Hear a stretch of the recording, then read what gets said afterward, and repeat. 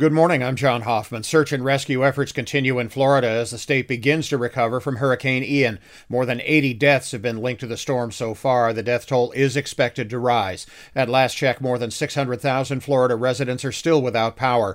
The worst of the damage is in and around Fort Myers along the southern Gulf Coast. Some familiar vacation islands are still cut off after the storm destroyed their bridges to the mainland. The White House confirmed over the weekend that 7 Americans have been freed in a prisoner swap with Venezuela. In return, 2 relatives of Venezuelan President Nicolas Maduro's wife were sent back. They were convicted in the U.S. of drug smuggling. It's nothing unusual for this time of year, but you should know that West Nile virus is out there in our mosquito populations, and precautions remain a good idea till we get a hard freeze or two over the next month to 6 weeks.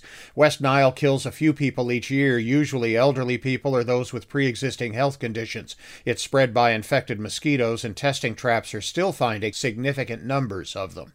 NFL football Sunday, the Bears lost on the road to the New York Giants 20-12. The Colts lost at home to the Tennessee Titans 24-17. And the Detroit Lions took a home loss against Seattle 48-45. The Monday night game this week is the LA Rams at San Francisco.